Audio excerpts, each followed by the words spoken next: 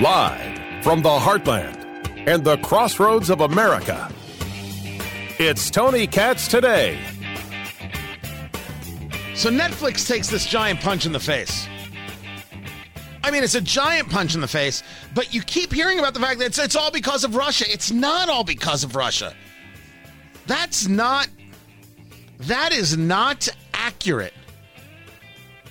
Right? To say that it's all because of Russia, because what Netflix has done is that they have ended the accounts that were working in Russia, and therefore you lose about 700,000 subscribers.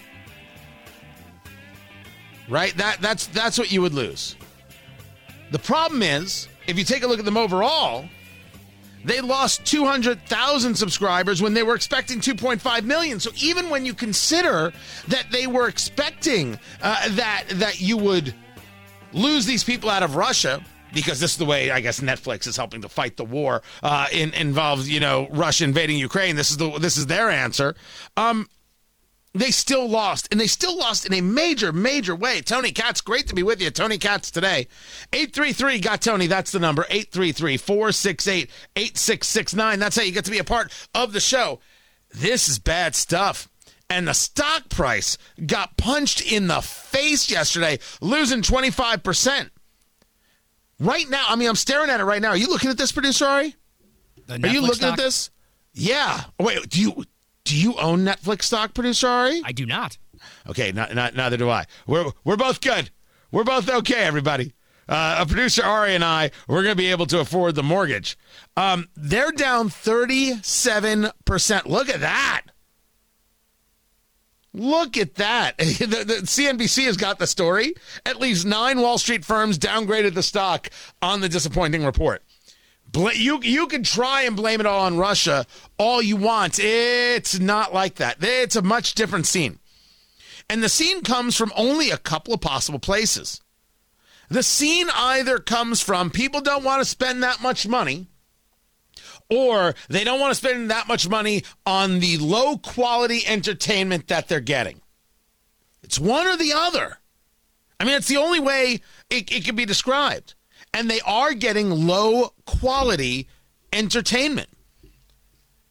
If I take out Stranger Things from the Netflix lineup, what in the past 3 years has gotten you excited? Now, that isn't to say that there haven't been things that have gotten you excited. Tiger King. Tiger King got people crazy, stupid excited. Squid Game. I think Squid Game got people excited for a while, but it's not like people are dying for Squid Game 2 Electric Boogaloo. Umbrella Academy. Well, Umbrella Academy for me is one of the problems, because Umbrella Academy, which was interesting and unique and all that stuff, did something that I find to be terrible.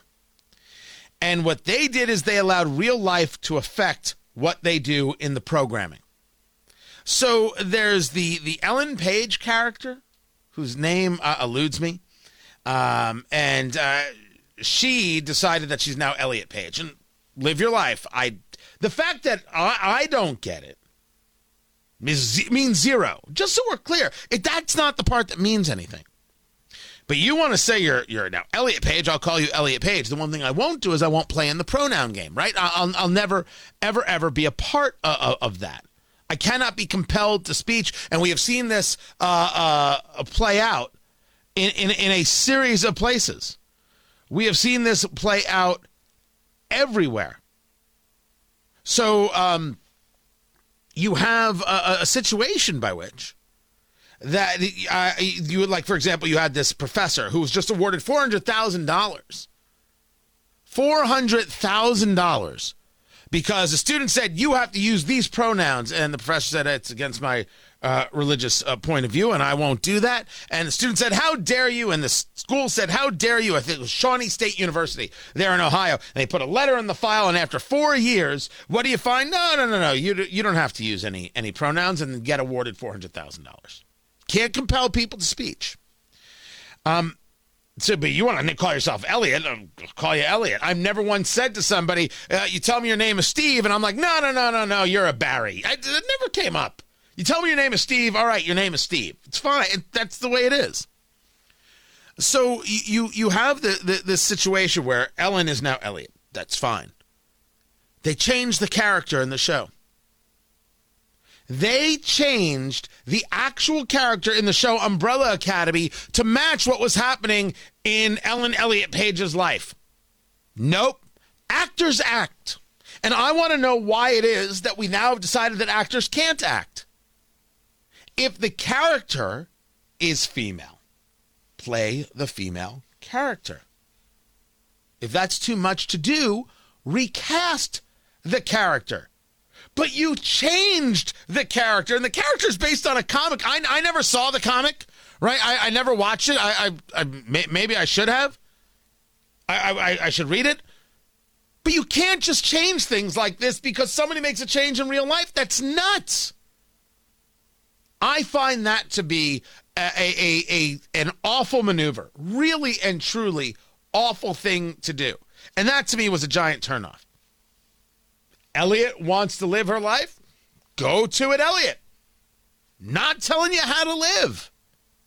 I'm telling you that if the art now has to go about reflecting that, something that was already established, you weren't willing to walk away from it? You couldn't recast the part? Of course you could. There were 2 Darrens. There were 2 Aunt Vivs. We can recast the part. And they didn't do it. I find that to be the worst. I really, for Netflix to play in that, it was saying that the content no longer was the most motivating thing. And if the content isn't the motivating thing for a content house, then I'm sorry, daddy's out. I don't know what to do with this information. I found it really and truly ugly. Now on Twitter, unknown, the Bad Shepherd says Ozark is great. Okay, full disclosure, I tried to watch that show once. I was out. Have you ever watched Ozark, producer Ari? I have. Like you can handle that show? Yeah, what's the issue? Oh, so dark.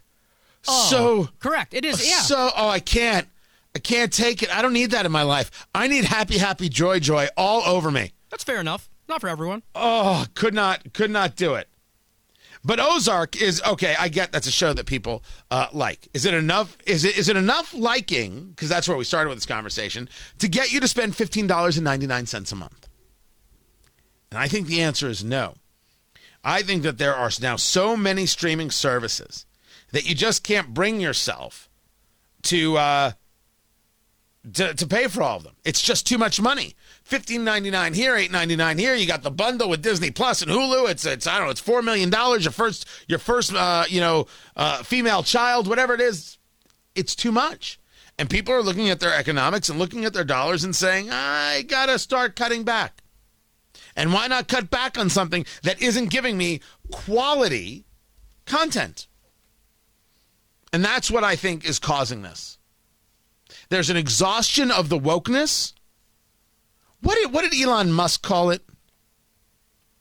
Elon Musk referred to it as the woke mind virus. I actually, Sarah, who runs our digital, she sent me the story. She's like, you got to read this for yourself. Here it is. I think it's on the Post Millennial. Says the woke mind virus is arguably one of the biggest threats to modern civilization. I was wondering if you could decipher this tweet of yours for me, because I'm not a programmer. You wrote traceroute woke _ virus. What does that mean? Okay, so traceroute is a networking command to. So if you want to figure out a path to a particular server or domain, you'd say traceroute, or in Windows, traceRT. That would show you the path to a particular source server, either an IP address or domain name, and it would show you basically all the hops that it goes through, and the latency between each hop. And so I know some of those words. yeah. So traceroute would be like, where did it come from? Yeah. Where did the virus come from? What is its origin? So did this work? Did this command work? Or no? Did you read the comments? Read the comments. You got to assume this. That was the Babylon Bee podcast. You got to assume he was stoned there too. I'm now assuming that he's stoned everywhere he goes. He just doesn't care. It's all just a game. Might as well have some fun, which is a great way to live your life. Don't get me wrong, but when he's talking about Netflix as the woke mind virus, making it unwatchable, well, isn't that so very obvious? That is clearly one of the causes. Now, let's make a different argument. Somebody could tell me from the fundamentals that there's a reason that people didn't go and subscribe. There's a specific reason economically people didn't go and subscribe. But if the perception is they're too wokey woke, isn't that equally as bad? Isn't that equally a problem that people think you're too woke, it's just too ridiculous, it's too much? Pfft, I'm not spending $15.99 on that giant horse crap garbage, you know what? Perception is reality. And 37%, man, hot dang, that's brutal. That's brutal, baby. They lost, as I said, 200,000 subscribers. They estimate that 100 million households are sharing their subscription passwords with other family or friends right there. So what you're going to be seeing, and we already heard this from Netflix, is that what you're going to be seeing is they're going to get rid of that sharing component, that they're going to put an end to. You can share it with your mother-in-law. Okay. All right, fine. Maybe that's more of a reason people are like, pull the plug. It was cool when there was like a couple of us using it, but now we each got to pay the $15.99. Forget it. There comes a moment where it just costs too much. It just costs too much. People don't see the value in it anymore, considering streaming has become ubiquitous. It's no longer a specialty thing and cool and hip. It's what you do, and everybody has the streaming, so price comes down, right? That's what we're about to find out. Keep it right here. I'm Tony Katz.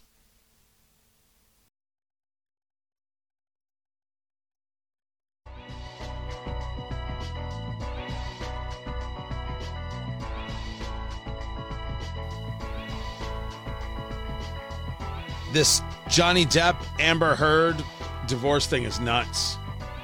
Nuts. This is not this was never a happy marriage.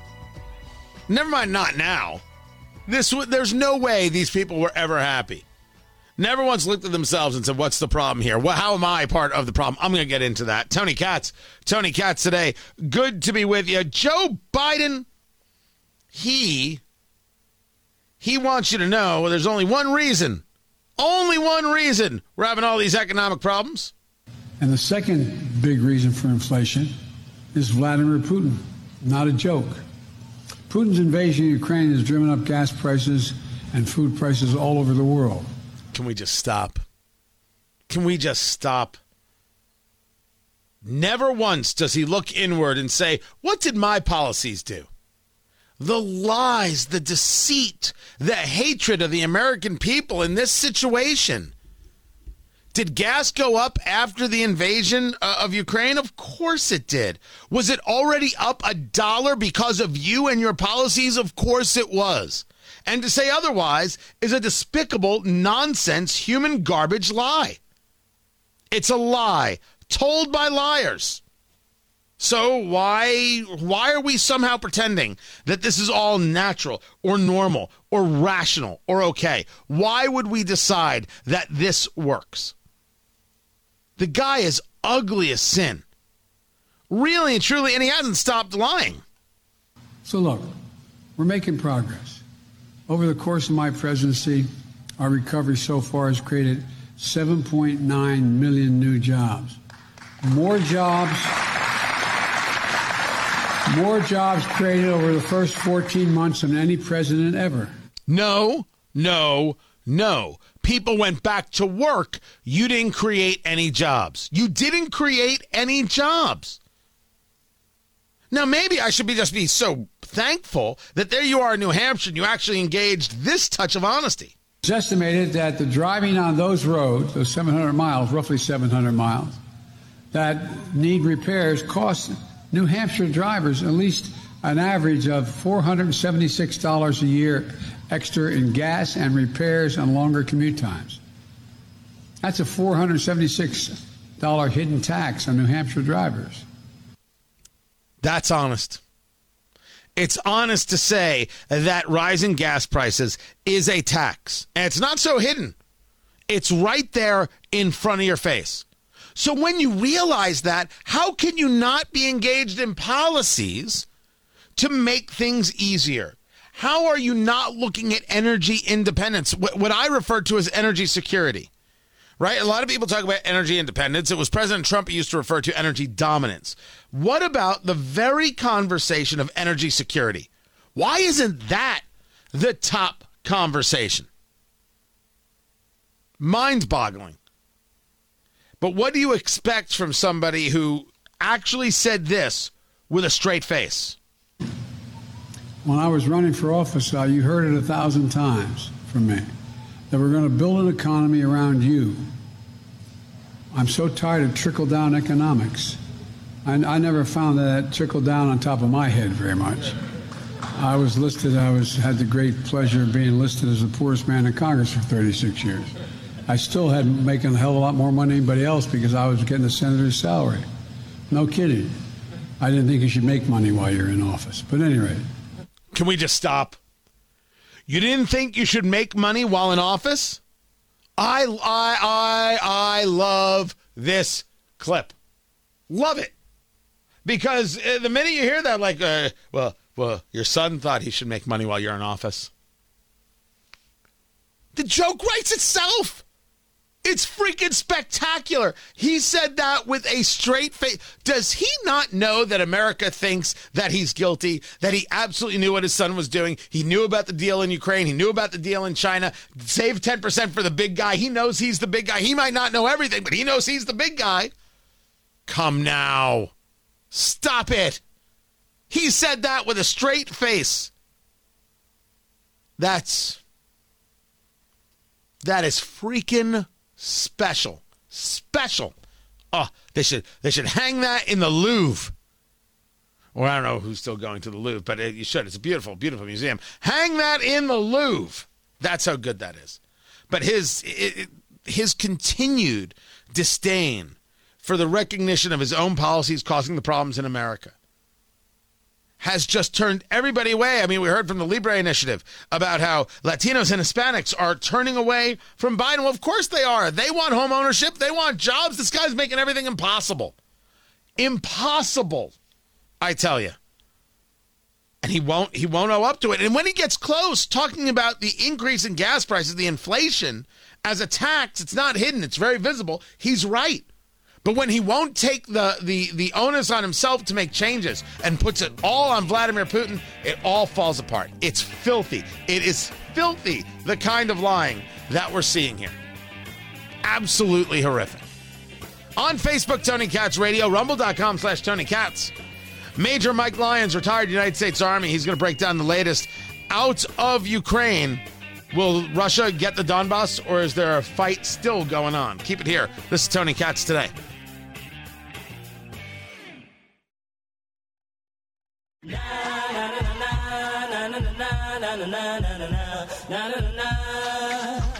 So you have the continued move from the Russians in Ukraine. Of course, the Ukrainian forces are fighting back. The Ukrainian people are fighting back. And I still stand by my position that I would not put a single U.S. troop into Ukraine. Not a one. But I have no problem with giving them the hardware. I have no problem with giving them the artillery. They need 40,000 rounds, give them 40,000 rounds. They need 40,000 rounds a day, give them 40,000 rounds a day. Anything that screws up Vladimir Putin is something I'm okay with. I have no problem with this at all. Not in any way, shape, or form. But I don't want to see any U.S. troops that's a mistake. Tony Katz today. It is good to be with you, but we are seeing more offensive from the Russians. It was the claim that they were going to be pulling out of Kyiv. They didn't necessarily pull out of Kyiv. They just repositioned some forces. And now it's all eyes on the Donbas, this area to the east. Major Mike Lyons joins us right now, retired United States Army West Point graduate, military analyst for radio and television across the country. We're hearing about the moves in the Donbas, and we're hearing about the continued siege of Mariupol. What is the latest in the totality of this eastern region, which is Russian-speaking and in many ways Russian-leaning, and in Mariupol, where the siege has been going on for more than a month? Hey, Tony, great to be back with you. What we've got here are Russian forces that are aligned in the Donbass region. They're doing nothing but firing artillery, trying to figure out how to take Mariupol. The fact that the Ukraine military is holding out there for as long as they have is nothing short of a miracle. It's Alamo type. You look for these historical analogies. 100,000 civilians still trying to get out of that town. Russia has to have it. There's no other way around it based on key terrain and based on where it's located on the Sea of Azov and what it's got to do in order to create that land bridge to Crimea. And so they're just going to continue to do what Russia does, and that's just pound away at it, artillery, cruise missiles, indirect fire. But they don't seem to have the military, and they don't have the tactics. They can't figure out. In order to get it, you'd have to literally get in tanks and get infantry and go into that factory and go fight hand to hand. And they either don't have the courage to do it, or they just can't muster the troops to do it. So they're holding out there. The Ukraine military is holding out there very well. There's talk about trying to evacuate the civilians. I think that they've got to go by sea. I think that you can't trust the Russians at any level to do any kind of land type of evacuation. There's no such thing as a humanitarian corridor within anything that Russia has. They just don't have any, feeling for humanitarian issues. I mean, they murder civilians wantonly. So perhaps we can do a Dunkirk and get ships in there, cruise ships in there to help them evacuate. But they're holding off. The Ukraine military has performed superbly. I would be, if you're discussing evacuations out of Mariupol, I'd be surprised that it hasn't happened already. And when you say we, are you discussing U.S. ships? Are you discussing others, engaged in that kind of evacuation? Well, it couldn't be U.S. warships. That's the thing, and you get other countries involved. It's a good example of trying to get another country and bring in, cruise liners. You'd have to bring in civilian ships, so the Russians would feel threatened if you brought some kind of U.S. troop carrier that could, an aircraft carrier, so can get most of those people out of there. But the bottom line is it would threaten what's going on. So you'd have to try to do that, get some level of creativity. But again, I don't see a very good result, unfortunately, over land as long as that's still an option. And whether or not we can even get creative on this alone, because we're dealing with Russia, that it just doesn't care about any of this at all. I think the larger story, though, is that they continue to press, and right now the idea is to press in the Donbas. So this is where the Russians first sent in troops. Hey, we've got these independent sovereign states in Donetsk and Luhansk, and we're going to send in troops just to keep the peace everywhere, which of course was never the story. This was about gaining control of an area that was going to be the most sympathetic to Russia, Russian-speaking, etc. Now that this invasion has languished 2 months, which is 6 weeks longer than anybody thought it would ever possibly go, do the people in the Donbas still feel that or have some type of propensity, want to say, you know what, hey, it's Russia, we see ourselves as ethnically Russian, this is fine? Or are they like, hey, maybe we should be fighting this aggressively? No, I think they're fighting. I think that, you look in Kharkiv and these places to the north and in the northern part of that crescent that goes there on the eastern part of Ukraine, that they still have got towns and cities there that Russia doesn't control. It's probably more than 50-50, and what's happening is Russia comes into these towns, and if you're not supporting them right away, that you get shot on the spot, so to speak. So the Ukraine military is going to do what it can to try to help and defend. They're going to go, I think, on the defense, but you don't see Russia on the offense. Everyone keeps talking about this new Russian offensive. I just don't see it yet. Nor do I see them doing it just anytime soon. As they might just be warming up. They're just kind of starting what they're going to do there in the Donbass region. Look what they did in Syria and how long that they just kind of bombed away there at Aleppo and those places. So It's going slow, a lot slower than we kind of want it to be. We're projecting the way we fight on the Russian military, and we just got to get out of that habit because they're just not anything close. Yeah, talking to a Major Mike Lyons, retired United States Army West Point graduate. We see, and we've seen what happened in this area of Bucha. Mm-hmm. And certainly from my investigation, from my sources, as I look at it, well, of course, anytime I see a photo out of Ukraine, I first think it's propaganda, and then I look to be able to verify it. Those things happened. They murdered people in the streets. They tied people up and shot them in the head. When you talk about finding 900 dead people, that's obviously what took place. Is this changing the world maneuver? Like we've already seen Finland and Sweden, as we've talked about on the show, discuss an interest in NATO when that has never come up before. And this is a seismic shift kind of thinking going on. But is there any new thinking at this stage of the game to the amount of help that the Ukrainians will be given, or whether that help will involve any involvement from other nations, and specifically NATO nations? Well, first of all, there's another $800 million package going in. If you saw the first one that was announced last week, it's got some great stuff in it. The Mi-17 helicopters from Afghanistan, not much artillery, only 18 howitzers, which is really not much.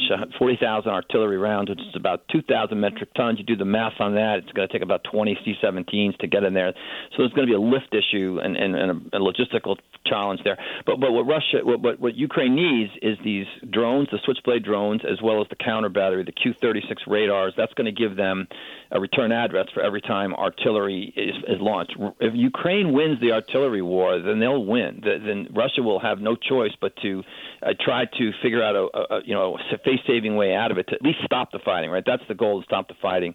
I think what happens then, we set up a much harder border between Ukraine and Russia at that point. And then who knows? I don't think that I'm watching people talk about the things you just said about Bucha and the crisis that's taking place there. But this was caused over 20 years of lack of thinking that it wasn't going to happen. And we have to recognize this is how Russia is. We have to re-isolate the world on Russia, and we have to figure out who our allies are and steal and keep our friends close and strong. And Ukraine now has got to be one of them, I think, in the future. I want to don't forgive me for interrupting. I want to make sure I heard something right. You're not talking about re-isolate the world on Russia. You mean realign the world to isolate Russia. Yeah, exactly, right. And it's not going to be 100% because the Chinese will be supportive of them. The Indians, likely India, will continue to support Russia. However, I think one of the things that's taken a hit in this whole scenario has been the Russian foreign military sales. I mean, everyone sees that their military equipment is pure crap. You can't not open Twitter and not see a picture of a tank turret blown off. You won't see that of a U.S. built armored vehicle or the like. So it's a numbers game. Russia could now become this vassal state of China, just given the fact that their economy is just going to rely so much on it. And we're going to get back to this bipolar world again of good versus evil and kind of back to the 80s. It's back to the future.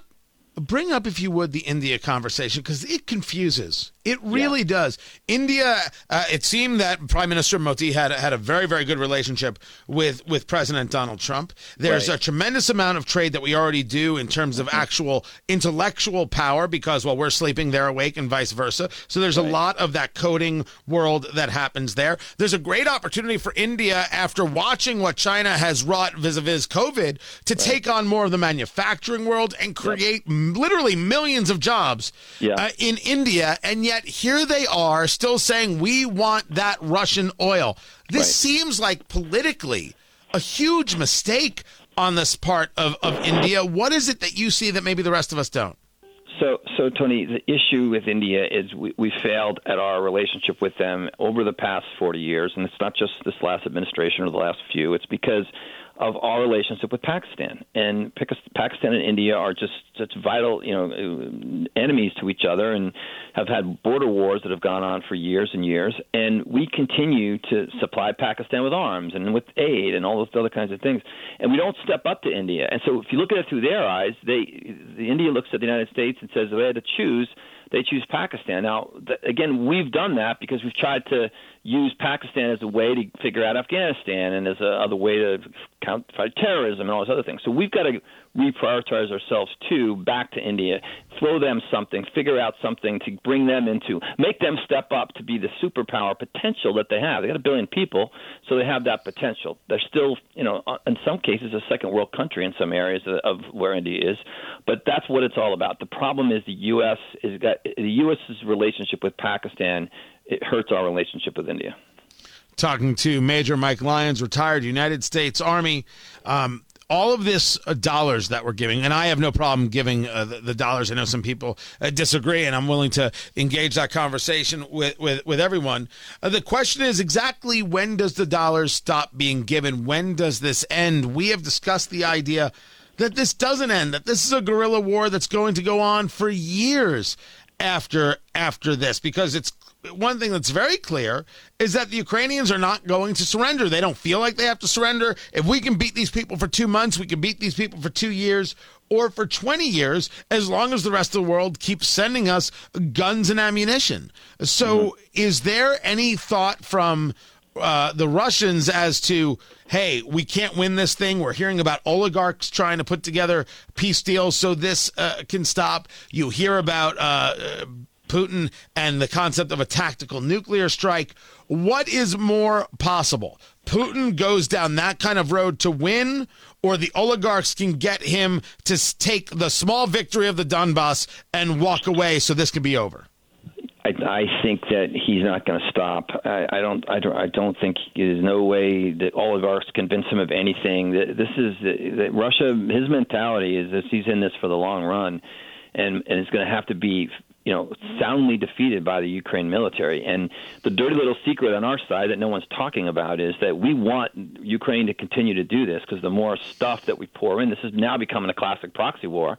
And the Russian army is getting destroyed in place in Ukraine. So at the end of this, Russia is going to be very weakened, both on the military side and as well as economically. So we want to keep kind of sucking Vladimir Putin into this, and as long as Ukraine is continuing to fight, I'm convinced now that, again, they win the artillery war, they could really win. They can hold us to a stalemate, a war of attrition. At some point, Putin's going to have to back down because of the economic pressure on him. Before I let you go, I brought up Sweden, I brought up Finland, which are not NATO allies. And now NATO is a conversation. Everything that Putin has done has been about the claim that NATO is too large, it's fear, it's a threat to the Russian way of life. Is Putin going to find out that pretty soon everybody's a NATO ally, whether I like it or not? Yeah, Tony, you and I talked about this a couple of weeks ago when I was of the camp that said, everybody can't be in NATO because, except Russia, and then that creates this kind of World War I problem. But after watching what Russia's done now's the time to put both of those countries into NATO for two reasons. Number one, they can contribute. They can play. Finland's already defeated Russia in a war back, in the 1940s in those Russo-Finnish wars for all practical purposes. And, and they can fight, and so can the Swedes. So they spend money, they defend, they do all those things. And if again, everyone's woken up to the world of what Russia's really all about, and it's taken 30 years. So I would agree with that. Now, whether Ukraine makes it in or not, it's going to be a function of what's the next leadership in Russia look like, because we don't want to put Ukraine into NATO for the sake of that. Let's put them in the EU. The West is going to get in there and rebuild it for sure. But let's see how that goes right now. You think the West? You think the United States is going to rebuild Europe? Oh, absolutely. Tomorrow, absolutely. Absolutely. There's because of what's there, what's in Ukraine. There's wheat. It's a valuable country that is going to get rebuilt, and it's going to get rebuilt. There's wheat, there's barley, there's rare earth minerals, but in 30 seconds or less, because you're talking Marshall Plan 2.0. What do you think is going to be the suggestion? The trillions of dollars to do this. What is it? 30 seconds or less. Go. The European market is as well, not just the United States. You're going to see all of Europe get together, and this is going to be an event that's going to bring them all together, bring that market together, and it'll be an event that'll really push them on the world stage. I believe. Look what the UK is doing, and they're not even in the European market. So I think that the West can't wait to get in there and be first to say that they're working on rebuilding Ukraine. Major Mike Lyons, retired United States Army. I always appreciate it. MAJ Mike Lyons, Lyons. MAJ Mike Lyons on the Twitter box. Follow him there. Always a pleasure, sir. We've got more. I'm Tony Katz.